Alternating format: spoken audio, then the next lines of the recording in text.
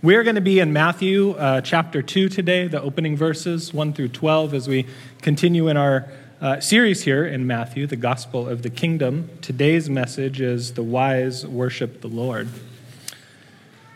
So if you're at Matthew chapter 2, we'll pick it up in verse 1.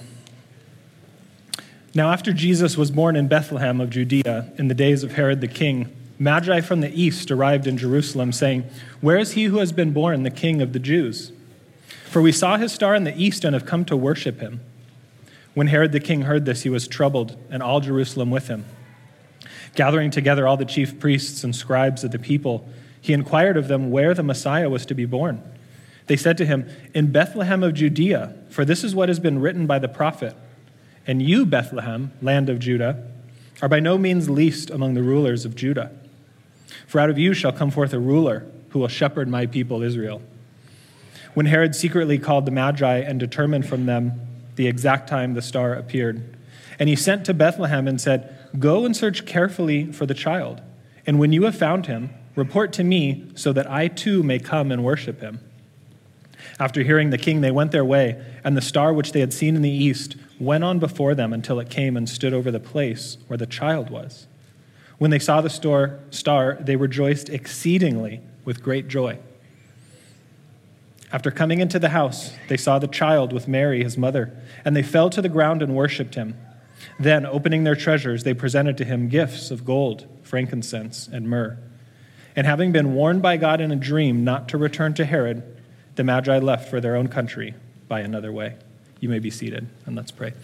Father, thank you so much for this wonderful opportunity that we have to come together to gather on this Lord's Day, to hear your word. Father, this is your message to your people, not mine. And so I ask that you would speak through my words. May these words be glorifying to you and from you. And Father, may we be more than just hearers of the word, but doers of the word as well. May this message today have an effect on our lives, on our hearts. May they lead us closer to you, draw us closer to you, and give us a better understanding of who you are, your love for us, and your kingship, really, over all of the heavens and the earth. Be with us now. May your Spirit help us and guide us this morning. In Jesus' name, amen. So we have come to Matthew chapter 2, and this text, which is a little bit out of order for our 2022 holiday season. We're still 7 days away from Christmas. So if you guys didn't catch that, 7 days away from Christmas. I don't know if shopping's done and all of that. But where we're at today, and the message takes place just shortly after the birth of the King.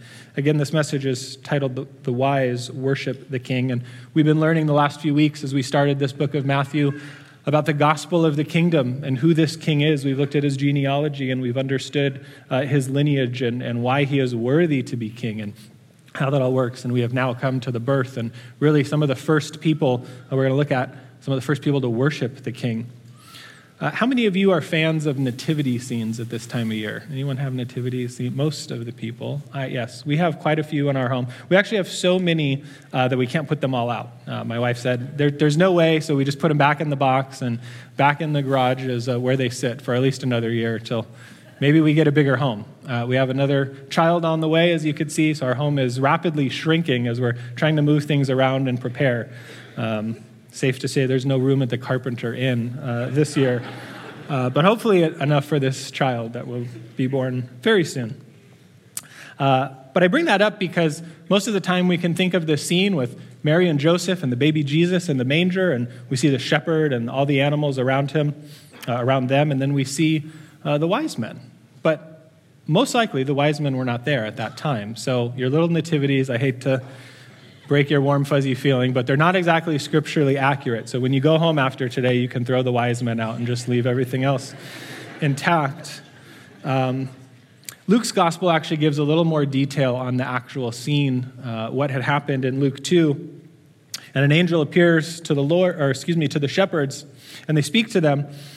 And it says, when the angels went away from them into heaven, the shepherds said to one another, "Let us go over to Bethlehem and see this thing that has happened, which the Lord has made known to us." And they went in haste, and they found Mary and Joseph and the baby lying in a manger. So safe to say that was that day or that night when the Lord was born. And so the shepherds, of course, appear to have been there at that time, but the wise men, not so much. And as we look at the opening verse here, verse 1, it tells us, "Now after Jesus was born in Bethlehem of Judea, in the days of Herod the king, Magi from the east arrived in Jerusalem." After is the key word there. The Greek is the idea that, and then this took place. So there was some time after. We don't really know exactly how much time. Most people say it's at a minimum of several weeks. Ceremonially through the law, when a woman had a child, she was unclean for a period of time and had to go through a purification process. And so the fact that everyone was around her and the Magi came back in around Mary means it was at least several weeks after. But some scholars put it as far out as around 2 years. And many of you know the story that when Herod finds out about this, he sends out an order to slay and kill all of the babies 2 years of age and under. That was based probably around the time that the Magi saw the star. And that's how they were able to figure out that 2 years. So sometime in that period, this is around 4 BC is probably when this took place. It mentions Herod, the king. This is Herod the Great, or the first Herod to the throne. There were subsequently many Herods that came after him, most of them his sons and other further descendants after that. There was Herod Archelaus, Herod II, Herod Antipas, Herod Philip, and you'll read a little bit about them at various points throughout the New Testament. Now, this Herod was well known throughout the land for a couple of reasons, both good and bad. The good side, people really revered his kingship and the fact that he was a conquering king, a warrior king. He also was known for these great building projects that he had done. He built the city of Caesarea, commonly called Caesarea Maritime. It's right on the coast in Israel. You can go visit the ruins today, actually. It's a beautiful place. But he also built several fortresses. You might be familiar with Masada near the Dead Sea, and Herodium, which is really not too far from Jerusalem. And most people say that he was so bent on holding on to his power and keeping it, and he was so afraid of losing that power that he built these impressive fortresses, basically to try to hold on to everything he can, to keep his grip, if you will, on his kingdom and on his throne. And so keep that in mind a little bit as we move into the rest of this story. He had at least 10 wives that we know of. One of them he had killed. And at least several of his sons killed, at least 2 or 3. Caesar Augustus said of him, "It's better to be one of Herod's pigs than one of Herod's sons." And the idea being that he practiced Judaism and he stuck to a kosher diet. So he wasn't going to kill the pigs to eat them, so they were probably pretty safe. But if you were one of his sons, you might want to sleep with one eye open because he might be coming for you, thinking that you're going to steal his throne. He even had part of his will, interestingly enough, that when he died, he was so afraid that no one was going to maybe worship or, well, not worship, but mourn him per se or come to his funeral services. Part of his will stated that when he died, they were supposed to bring all of the Jewish elders, a lot of the religious priests and such, and they were actually supposed to be killed right there at his ceremony, with the idea that at least there would be mourning taking place. So if they weren't mourning for him, they were mourning for someone else. But that's the kind of guy that we're dealing with. Thankfully, his children never carried out the wish of that will, by the way. So the rest of verse 1 says, "Magi from the east arrived in Jerusalem." Now, there's some debate as to who these men were. We assume they're men, by the way. Most likely they're men, but maybe not. Here's a few thoughts and really kind of 2 categories that they would fall into. One would be this is someone that practiced some sort of dark art. This is someone that dabbled in the occult, conjuring spirits, a sorcerer, something of that nature. They were really kind of in touch with this evil spiritual side. They would do signs and wonders, etc. They're mentioned in Daniel chapter 2, actually. If you're taking notes, you don't have to turn there, but you know that Daniel and others were carried away during the Babylonian captivity. And it says that Nebuchadnezzar, this is Daniel 2, 1 and 2. Now in the 2nd year of the reign of Nebuchadnezzar, Nebuchadnezzar had dreams, and his spirit was troubled, and his sleep left him. Then the kings gave orders to call in the magicians, the conjurers, and the sorcerers. That's our Greek word magos, which is the word magi. And the Chaldeans to tell the king his dreams. So they came in and stood before the king. So again, overarching ideas, these are ones who practice some sort of dark arts, dark spiritual arts. The other side could be someone that's categorized almost, today we could think of more like a scientist. This could be someone that's that was well respected for their knowledge in arts like astrology or medicine or maybe even spirituality. And this is someone that would have been looked to have this kind of supreme wisdom. And maybe people flocked from far and wide to come inquire of these men and to get this sort of wisdom, but most likely with a little bit of a spiritual bent to it. So as we think of the idea that maybe there were astrologers, that would most likely make sense as they followed a star in this particular case. So maybe they were waiting, they were expecting for this star. I know that I can myself think of times where I've gone out and I've seen stars maybe on a nice dark night with not a lot of city lights, and you can see beautiful bright stars, and I've seen them before, but never once have I decided, you know what, I'm going to follow that star. So we don't know exactly what happened and what this star is. As we work our way and we get into verse 9, we'll see a little more about the fact that this seems to be a supernatural star that they followed. So back to these magi again, these were people that maybe were public figures in their day that many people looked to. Many people came to them seeking wisdom, and it would have been rare for them coming to seek out someone else. We can think today of people like the Dalai Lama, maybe, that, people from all over, even different religions sometimes will flock to hear the wisdom of men like that. And there's many more that we could think of. And it says that they arrived from the east. So where is that exactly? Well, we don't really know. The scripture doesn't tell us. If you go east of Israel, today you hit modern-day Jordan and Syria, even parts of Saudi Arabia. You go further east, Iraq, Iran, etc. Back then, these would have been the territories known as Parthia, Persia, Babylon, or even the kingdom of Sheba, which would have been down south, modern-day Saudi Arabia or Yemen. But we must confess that we really don't know exactly who these men are. There's a little bit of a mystery as to who they are. And maybe that's okay. That might not be the important part, to know exactly who this specific person was that came to worship, because the focus is that they came to worship. But an important thing to note is these were not Jewish people. These were not believers. These were Gentiles. And God chose to use these Gentiles to come and be, again, some of the first people to worship this new king. Now, there's this idea that their wisdom was the wisdom of the world, and it was a big contrast to the wisdom of the Bible. We know that there's a big difference. It was said that the wisdom of the Hebrews was set apart from other wisdom in the ancient days, namely by this, the fear of the Lord. That was the distinction between the types of wisdoms that we see. Proverbs 1:7 says the fear of the Lord is the beginning of knowledge, but fools despise wisdom and instruction. And Proverbs 14:1, the fool has said in his heart, there is no God. 1 Corinthians 1, and the New Testament picks up a little bit more on this. It says, for the word of the cross is foolishness to those who are perishing, but to us who are being saved, it is the power of God. For it is written, I will destroy the wisdom of the wise, and the cleverness of the clever I will set aside. Where is the wise man? Where is the scribe? Where is the debater of this age? Has not God made foolish the wisdom of the world? For since in the wisdom of God, the world, through its wisdom, did not come to know God, God was well pleased through the foolishness of the message preached to save those who believe. And we can sum it up in saying that wisdom, brothers and sisters, begins with the fear of and the knowledge of God. And we're going to see these men go on not just a physical journey as they travel to see where this star is leading them to this newborn king, but we're going to see them go on a spiritual journey as well.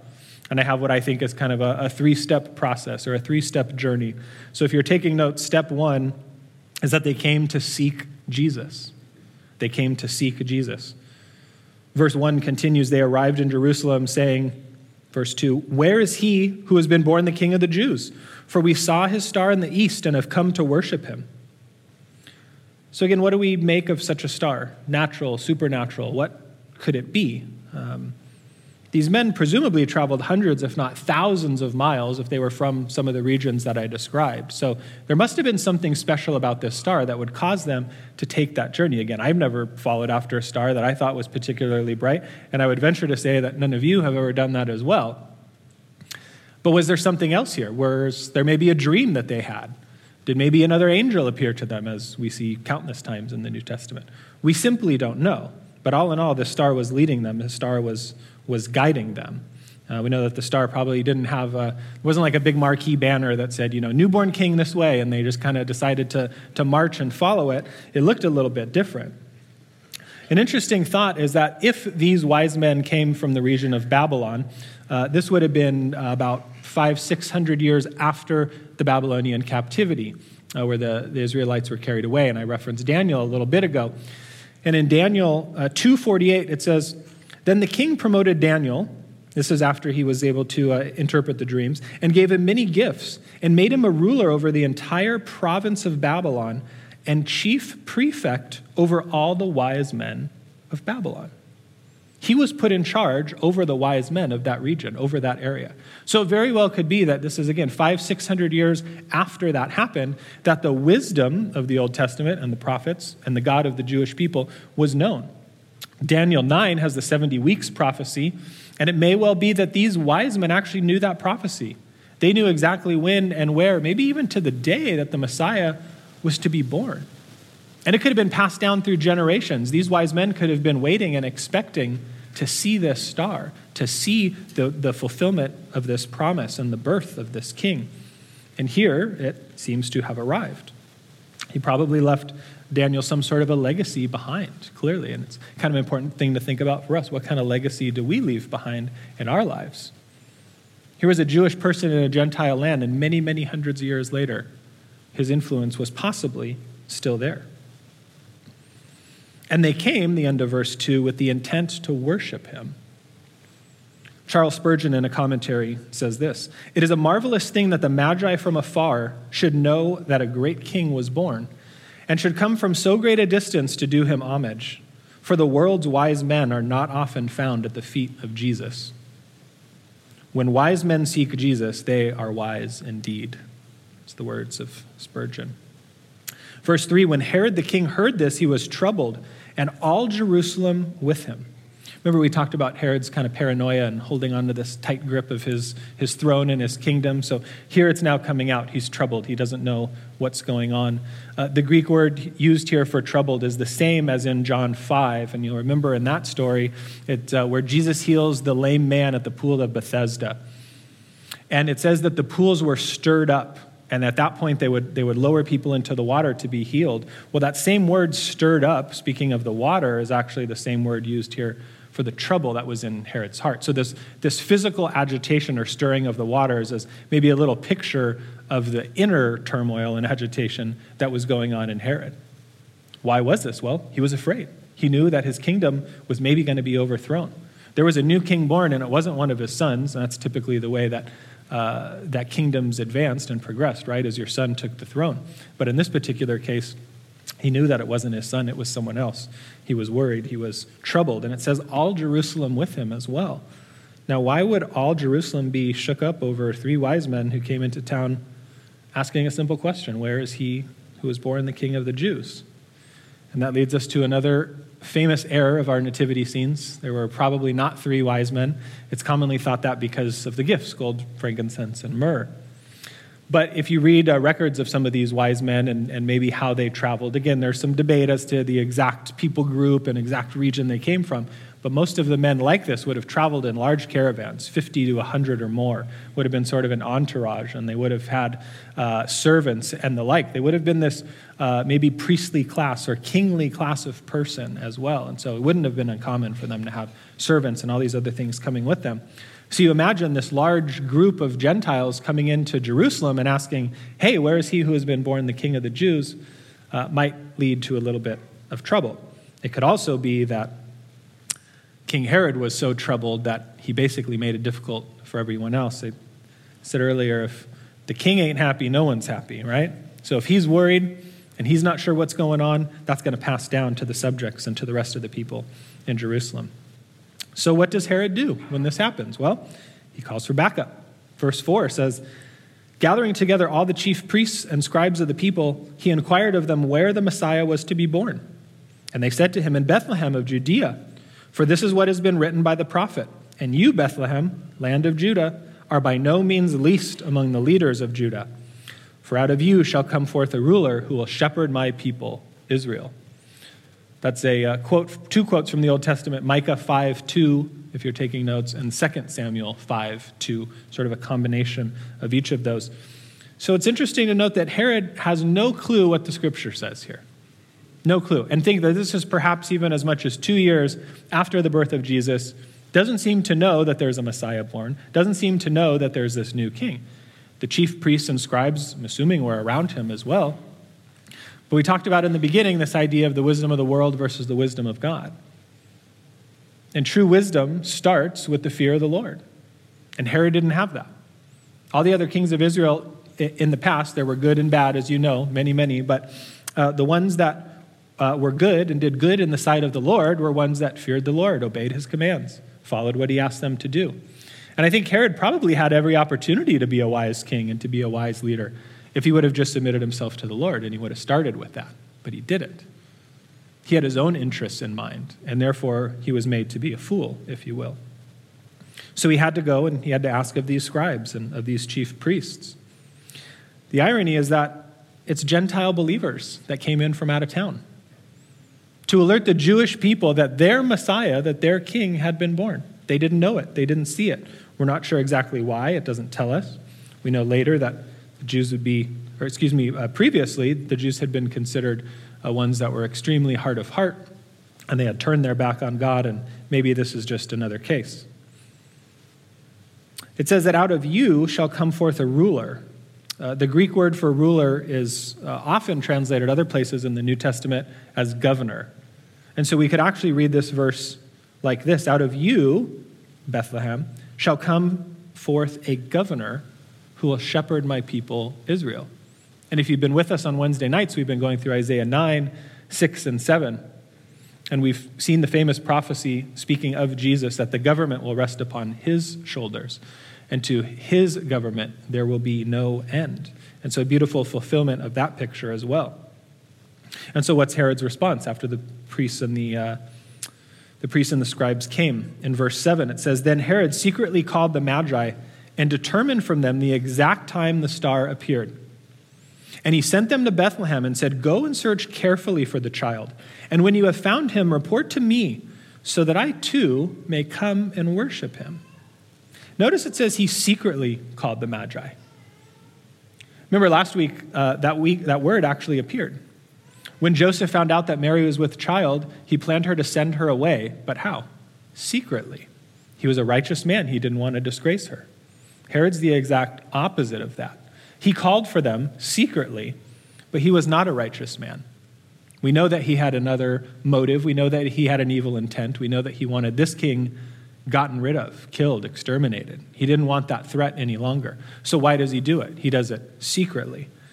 The Gospel of John tells us that everyone who does evil hates the light and does not come to the light for fear that his deeds will be exposed. And so Herod, knowing that this was an evil intent and with evil purposes, most likely called these Magi secretly. He didn't want the word to get out to others, because if word did get out that there was another king, that there was a new king, the new king of the Jews, what would happen? Others would go worship him, but he couldn't afford to have that happen. So he called the Magi secretly in a plan to exterminate him. Now, I know that it's beyond our imagination today to think of a wise or famous person that would profess to believe in God and want to worship God, but yet do it for their own personal gain or their own political power. That maybe a leader of our nation, a political leader, might profess to be a Christian and then support some sort of legislation to murder children. It's another sermon. We'll do that for another day. But it's kind of ironic that that's what was going on here. And that was the plan that Herod had later. But beyond this kind of physical struggle that he had for this actual kingdom, this actual power, there's a deeper spiritual picture and a spiritual battle that was going on. And you're familiar with the story of Jacob and Esau. It begins in Genesis 25, or that's at least when they come on the scene. And these two brothers that were, at war with each other, hated each other, so to speak. And Jesus and Herod both come from those two lines. Jesus, of course, from Jacob. But Herod was from Idumea, a region that descended from the Edomites. And the Edomites were the lineage and the children of Esau. And so just like the actual brothers, Jacob and Esau, had this fighting and this war, so that continued throughout the generations. And in a sense, Herod and Jesus have a little bit of this war. Herod is seeking to exterminate Jesus. A commentator writes this: for us, that contrast can serve to symbolize the internal contrast between the part of the inner self which willingly and joyfully accepts the lordship of Christ as our king, and then the darker side of ourself, which firmly and persistently rejects his right to rule. He says, scoff not at Herod until you have acknowledged the Herod in yourself. So step one, they came seeking to find Jesus, and now they've arrived at step two. They came seeking Jesus. Step two, they find Jesus. Verse 9 says, after hearing the king, they went their way, and the star, which they had seen in the east, went on before them until it came and stood over the place where the child was. When they saw the star, they rejoiced exceedingly with great joy. So it says they continued to follow this star. Lots of questions would arise from that. Has this star been in the sky and has ceased to have gone out? Did it maybe disappear and then it reappeared again? What's going on? There's been countless people to try to maybe explain away what was going on as not supernatural, but natural. And they'll say, well, it was maybe just, the weather at that certain time, and the star appeared to be brighter than it actually was because there were no clouds. Or some scholars have said it was Halley's Comet. I think they first discovered it in 6 BC, and so now if this is 4 BC, Halley's Comet could have been around, and it was leading them to the exact place where Jesus was. I personally don't buy that. I think this was just a supernatural appearance of light. We know that that is how our God seems to appear, correct? We can think of the burning bush, and we can think of a pillar of fire. We can think of so many things that the Lord seems to appear in light. And so he is leading these people, guiding them, almost as if the Holy Spirit were guiding them. And they decided to follow this star. They decided to follow it to the city of Bethlehem. So we can wonder, were the wise men the only ones who came to see it? The story doesn't really tell us any differently. It says just the wise men, but could others see it? Maybe it was just the wise men that had the ability to see it. Maybe others saw it and just decided, it's not that important. I don't need to do anything about it. We know the own Jewish people decided not to do anything. They stayed in Bethlehem. So the men came seeking, but they have now found. And I think there's an application for us, and maybe just a time to kind of reflect on some of the most simple questions. Well, first would be, have you found Jesus? Have you found him? And if so, where were you when you first heard of him? Where did you come from, as it were? Just like these wise men came out of the east. Where did you come from? What was your past and your background? And maybe even ask yourself, what was the light, figuratively speaking, the star that brought you to him? What were those circumstances? Beautiful thing that I was able to reflect on this past week of study, and pray that you would be able to do that as well. Now, with that question, I will say that there's not some secret mission that you have to go follow this star to find him, right? We know that it's much more simple than that. It's not that difficult. But with the idea of seeking and finding God, there's also the sense that God first sought us before we decided to seek him. He's always been there seeking after us. A few examples, John chapter 4 and the woman at the well. It just so happened that Jesus was there waiting at the well when the woman showed up and asked her to give him a drink. Acts chapter 8, the story of the Ethiopian eunuch. Philip just happened to be there on that road, traveling right there at that same time. Why? Because an angel appeared and had him be there at that specific time. And he was able to explain the scroll of Isaiah to the Ethiopian eunuch, and he was baptized there immediately in the water. We can think of the next chapter, Acts 9. Saul's on the road to Damascus, certainly not seeking Jesus, if we know the history of Saul. But what happened? The Lord had been seeking him, and the Lord had other plans. And he appeared to him and called Saul to himself, and he later became Paul. Those are just a few examples, but the Bible is full of many others that seem to say that God first sought us, and that's a beautiful picture. And so in the case of the wise men, it's interesting to think that maybe they didn't come of their own volition. They could have been maybe waiting. They could have known this prophecy and maybe been expecting. But then the star appeared in the east, and they decided to follow it. They walked in obedience to follow it, for sure. But did they really come with the intent of seeking in the first place? It's an interesting question to ponder. Notice verse 10 says that when they saw the star, they rejoiced exceedingly with great joy. And I just had to ask myself, did I do that when I came to know the Lord? And I think the answer is yes, and I think it is for many of you as well. I know some of you personally, and as I look out, I know that might be your story. That when you found him, you rejoiced exceedingly with great joy. Amen? That was a weak amen. There's not a lot of joy in this room this morning. Wow, amen, okay. So why joy? Not just because there's a new king. I mean, at least the history of kings prior to this one, they don't work out so well. They're here today, gone tomorrow. Kingdoms don't last. This is the only one that's an eternal kingdom. But up to this point, kingdoms didn't last.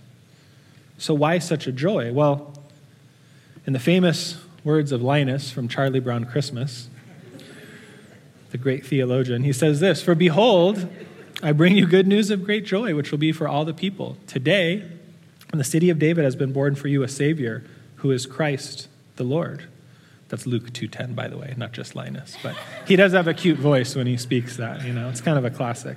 I watched that yesterday with my daughter for the first time ever, that she got to see that. So that was a beautiful time. But anyway, it's actually amazing, too, by the way, to see the way the gospel is portrayed. You know that most of the edits, if you will, of that show that are played today, they basically remove any reference to Scripture, God, the Bible, Jesus, anything. It's pretty much gone. But if you're able to get a hold of one of the DVDs in the original versions, it's pretty impressive to see what gospel content was in there back then originally. And that, of course, went out to the wider public audience. So get the DVD. Don't watch it on TV anymore. I don't even know. Actually, I think I heard they're not showing it on TV for the first time ever this year. Someone can correct me, but I thought I heard that. It was the first time that it wasn't even on broadcast TV. I think it was a CBS thing originally. Anyway. But the important point is that it wasn't just a mere king born that day. It was a Savior. That Luke 2:10 verse. "For today is born to you a Savior who is Christ the Lord." And so the wise men may have known that. Maybe they knew it before they got there. Maybe they figured it out after and they decided to worship. But they realized that it was their Savior, not just a king. And we can think that God has saved me, and he has saved you. And he has saved anyone that would come to him. Amen? What a beautiful thing that we have, and what a great thing that we can celebrate this season. So they came to seek Jesus, then they found Jesus, and now the third step, they came to worship Jesus. Verse 11 says, "After coming into the house, they saw the child with Mary, his mother, and they fell to the ground, and they worshiped him. Then, opening their treasures, they presented to him gifts of gold, frankincense, and myrrh." Now it says that they came into the house, which is a little bit further proof that this happened after the time of the actual birth. It's not the baby lying in a manger anymore. It seems like Mary and Joseph have at least temporarily settled in this area in Bethlehem. And it says, upon entering, they saw the child and Mary, his mother, and they fell to the ground and worshiped him. After first service, someone pointed out that every time that Mary and the child are listed together, the child is always first. So they saw the child and Mary, his mother. Joseph isn't mentioned, by the way. He's left out of this account. And they fell to the ground and they worshiped him. And you'll notice, again, they saw the child and Mary, but they worshiped him. They didn't worship them. That's an important thing to keep in mind. They didn't worship her, but they worshiped him. They worshiped the child, the Son of God. And they fell to the ground, it says, and then they worshiped him. The word worship in Greek is proskuneo, and it has the idea of bowing down or prostrating oneself on the ground. And I feel like it's double emphasized here because it says they bowed down and then they worshiped by bowing down is the way we could sort of see this. That's just the form of how it happened. And there's even some verses where it seems to imply that when you would bow down and worship in that way, proskuneo, that it would also involve even the kissing of feet, the kissing of or touching of a hem of a garment, like Jesus, or even the kissing of a hand. These would have been all forms of worship of proskuneo. So remember that these men, though, are potentially this priestly class. They're potentially this kingly class of people, well-respected leaders and thinkers. And what did they do? They humbled themselves and they bowed down. They prostrated themselves and they worshiped this true king. If they were kings themselves, they realized that their kingdom and their kingship was nothing in the light of his. And unfortunately today, I think there's a lot of well-respected leaders or political figures that would refuse to bow down or to kneel. In their own wisdom, in the wisdom of the world, they think that they're too good or that they know enough. And that Christianity and that's not real. That's just a bunch of myths and fairy tales. And it's just really a sad thing that in this day and age, we don't have enough true leaders acknowledging who the true leader is. As those that thought that they were wise in their own eyes, a lot of times they don't seem to think that worship is okay. They think that it's a form of weakness, but the worship of the King belongs to the truly wise. Amen? It says that they came in pure adoration with hearts to worship. Notice they didn't come with a list of wants or needs. They didn't come seeking to see what Jesus could do for them, to heal them or do some miraculous power. Here we see just the full humanity side of Jesus. We don't know for sure, but I'm assuming there was no halo around him as he's, there in the house with his parents. This is just true humanity. And they came to worship him. Interestingly enough, when Jesus was still in the womb and Mary went to go visit Elizabeth, and the baby, John the Baptist, jumped inside her womb, and she said, the Lord has come to visit me, my Lord, referring to this yet unborn baby inside the stomach of Mary. Elizabeth acknowledged who he was in a pure human state. There was no source or sense of divinity coming off of him at that point in the womb, and probably here was the same case. But they came again with just pure adoration, pure hearts to worship. We can think of John 4:24 there on the wall. God is spirit, and those who worship him must do it in spirit and in truth. And that spirit is talking about the spirit inside of a man. It's not referring to the Holy Spirit. So our inner spirit, our innermost being is what God requires and what God looks for with true worship. True wise worship isn't about a secret formula. It's not about a specific prayer, about a certain way that you pray, or it wasn't even about the bowing down. That could have been something that maybe was just a natural reaction of these men when they got there. They could have been just so filled with awe that was their natural response. Whenever an angel appears, people hit the deck. You've heard that said. Maybe that was it. They just bowed down and prostrated and started worshiping. But it's not about the exact way we worship, but it really is about the heart. It's about worshiping in spirit and in truth. And that's exactly the way these wise men came to worship, in spirit and truth, and really in humility, to humble themselves and to bow down. And notice who didn't come to worship in this way. Herod, the priests, the scribes. They were just some 6 miles away, Jerusalem to Bethlehem, a 6-mile journey. Not much for the wise men. They've already traveled hundreds or even thousands of miles at this point to get there. So what's another 6, right, when you've already traveled thousands? But the religious leaders, the ones who should have known, either didn't know or they knew and they refused to go. And that seems to be the case. Again, these Gentiles came and said, hey, where is he who has been born the King of the Jews? The scribes came and said, here's the prophecy. This is where it's going to take place. They heard about the star. They knew what had happened. And they go, 6 miles? Nah, I'm not going to go. And we can look at them and we can sort of, even chastise them, but sometimes we have to look at us too. What do? Do we go out of our way to worship the Lord? We have a room full of people here today, which is beautiful to see. And I assume and I pray that most of you are here because you have the intent to worship the Lord. That's why you came here. I know that some of you, though, may have just come with a family or friend. Someone invited you. Maybe you just come to church because that's what you do every Sunday and that's your routine.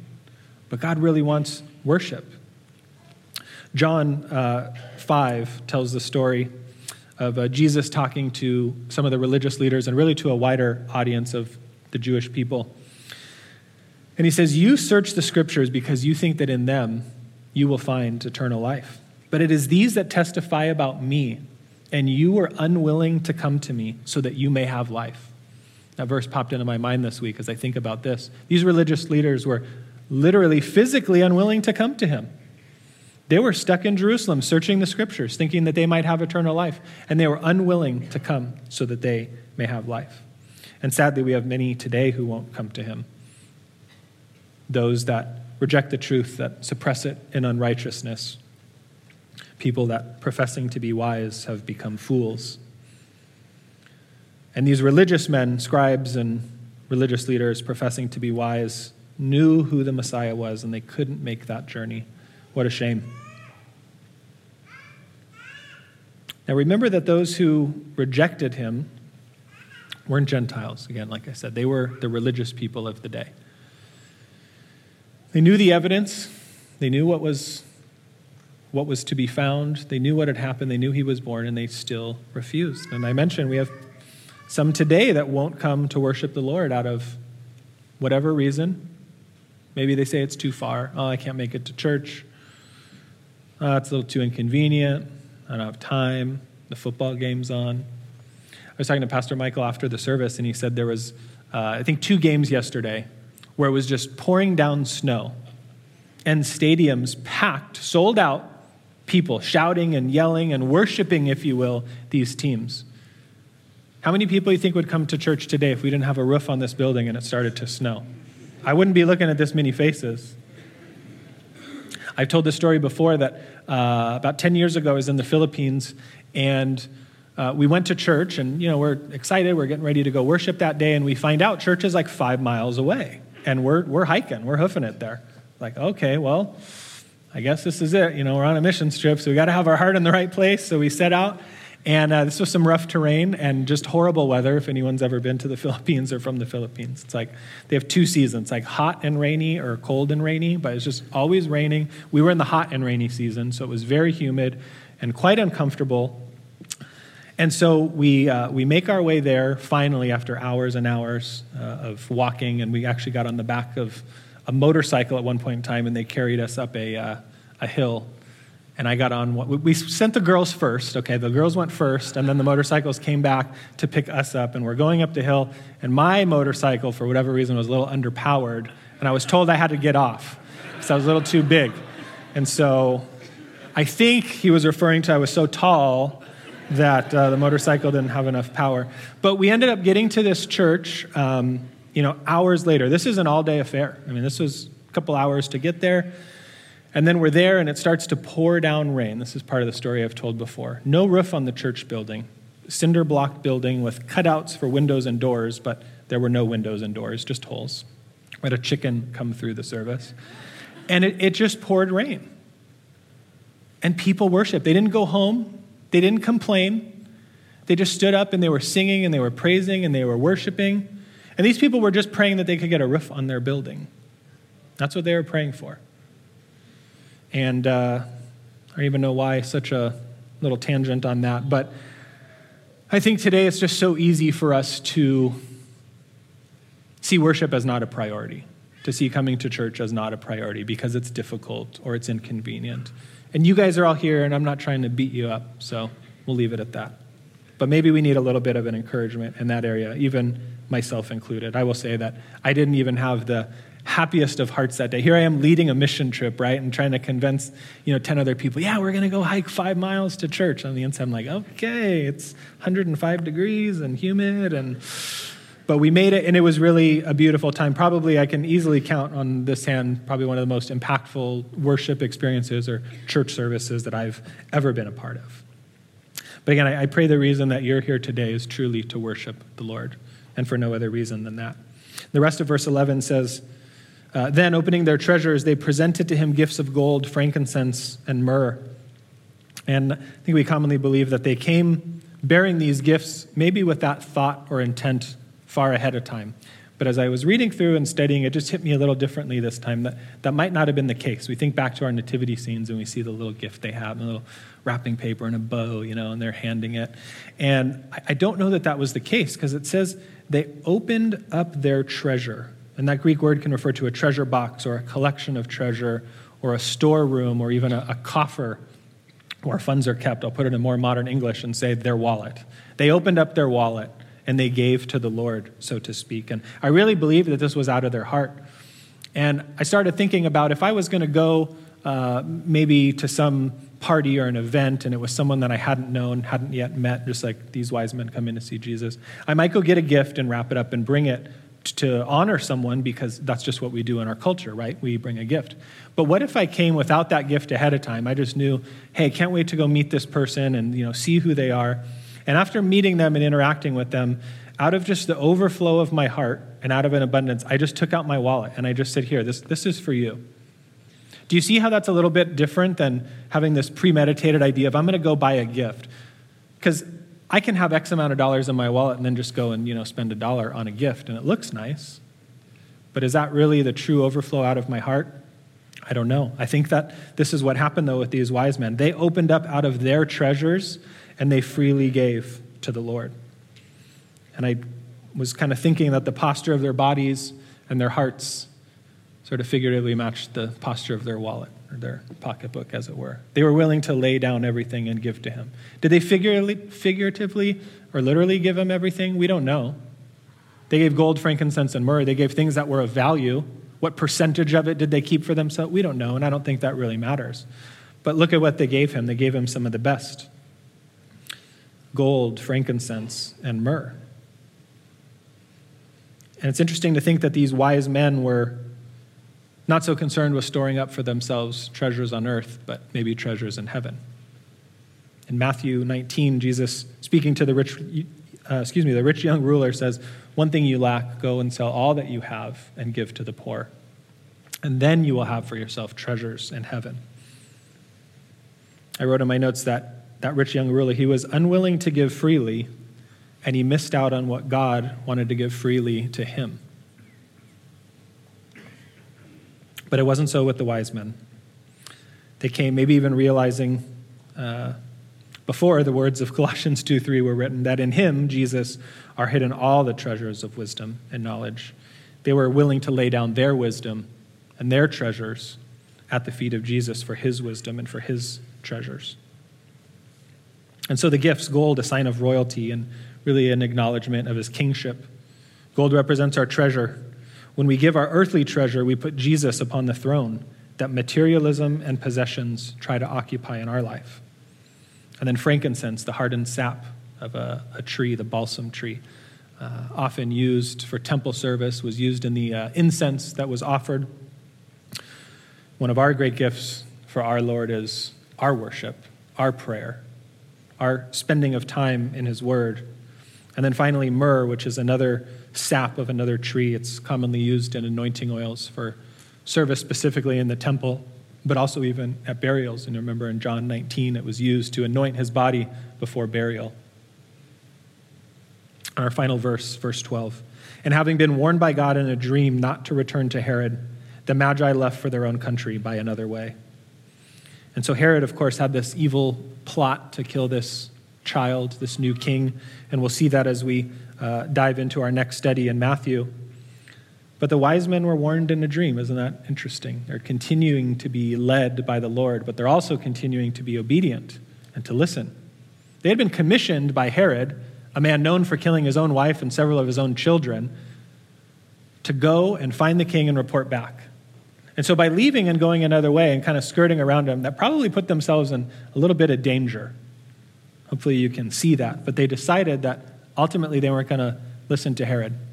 They had two kings they could worship, if you will, two kings they could listen to, Herod and Jesus. And we can say that they clearly chose the better.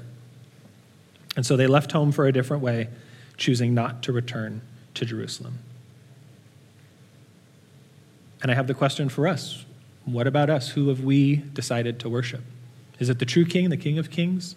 Or have we decided to worship kings of the world, lowercase k? Kings of money or power, status, pleasure, whatever it is, we can usually seek to go our own way. But I hope that you have made the decision to worship. But maybe you're still in the seeking phase. Or maybe you've just found who the Lord is. Maybe it's even today. You're here, or you're watching, or you're listening, and you've found the Lord for the first time after he found you.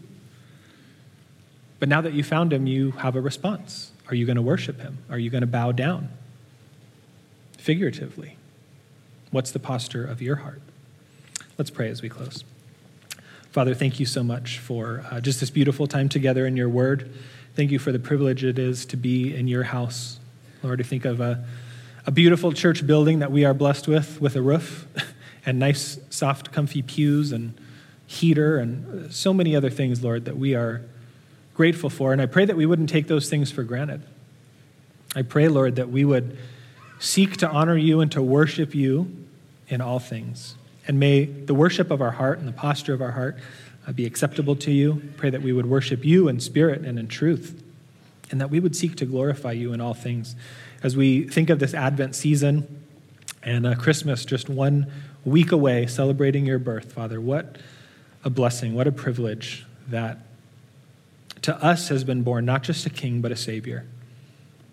That you yourself, God, came down, God in the flesh, to be our sacrifice, to save us from our sins, to bring us back into relationship with you.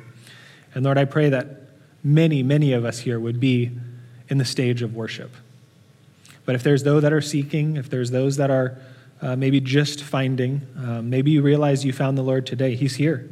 He's been seeking you, but he's here. He's everywhere, really. But he's here, and he's called you today for this purpose. We're told in the book of Isaiah to seek the Lord while he may be found, and to call upon him while he is near. And the idea is that there will be a time where he won't be found and he won't be near. And we don't know what will happen to us today or tomorrow. And so I pray that if you haven't put your trust in the Lord and decided to humble yourself and to worship him, that you would do that you would turn to him, you would cry out, ask him to save you, repent, turn away from your sins, and turn to walk into a new life of worship, wise worship to our King. Be with the rest of us here, Lord, all of the brothers and sisters. Strengthen and encourage us over this next week and over this holiday season. May we be open to being ambassadors of your gospel. May we take it and share it with all those that we come into contact with, friends, family, neighbors, and coworkers. Father, help us to do your kingdom work here on earth, we pray in Jesus' name. Amen.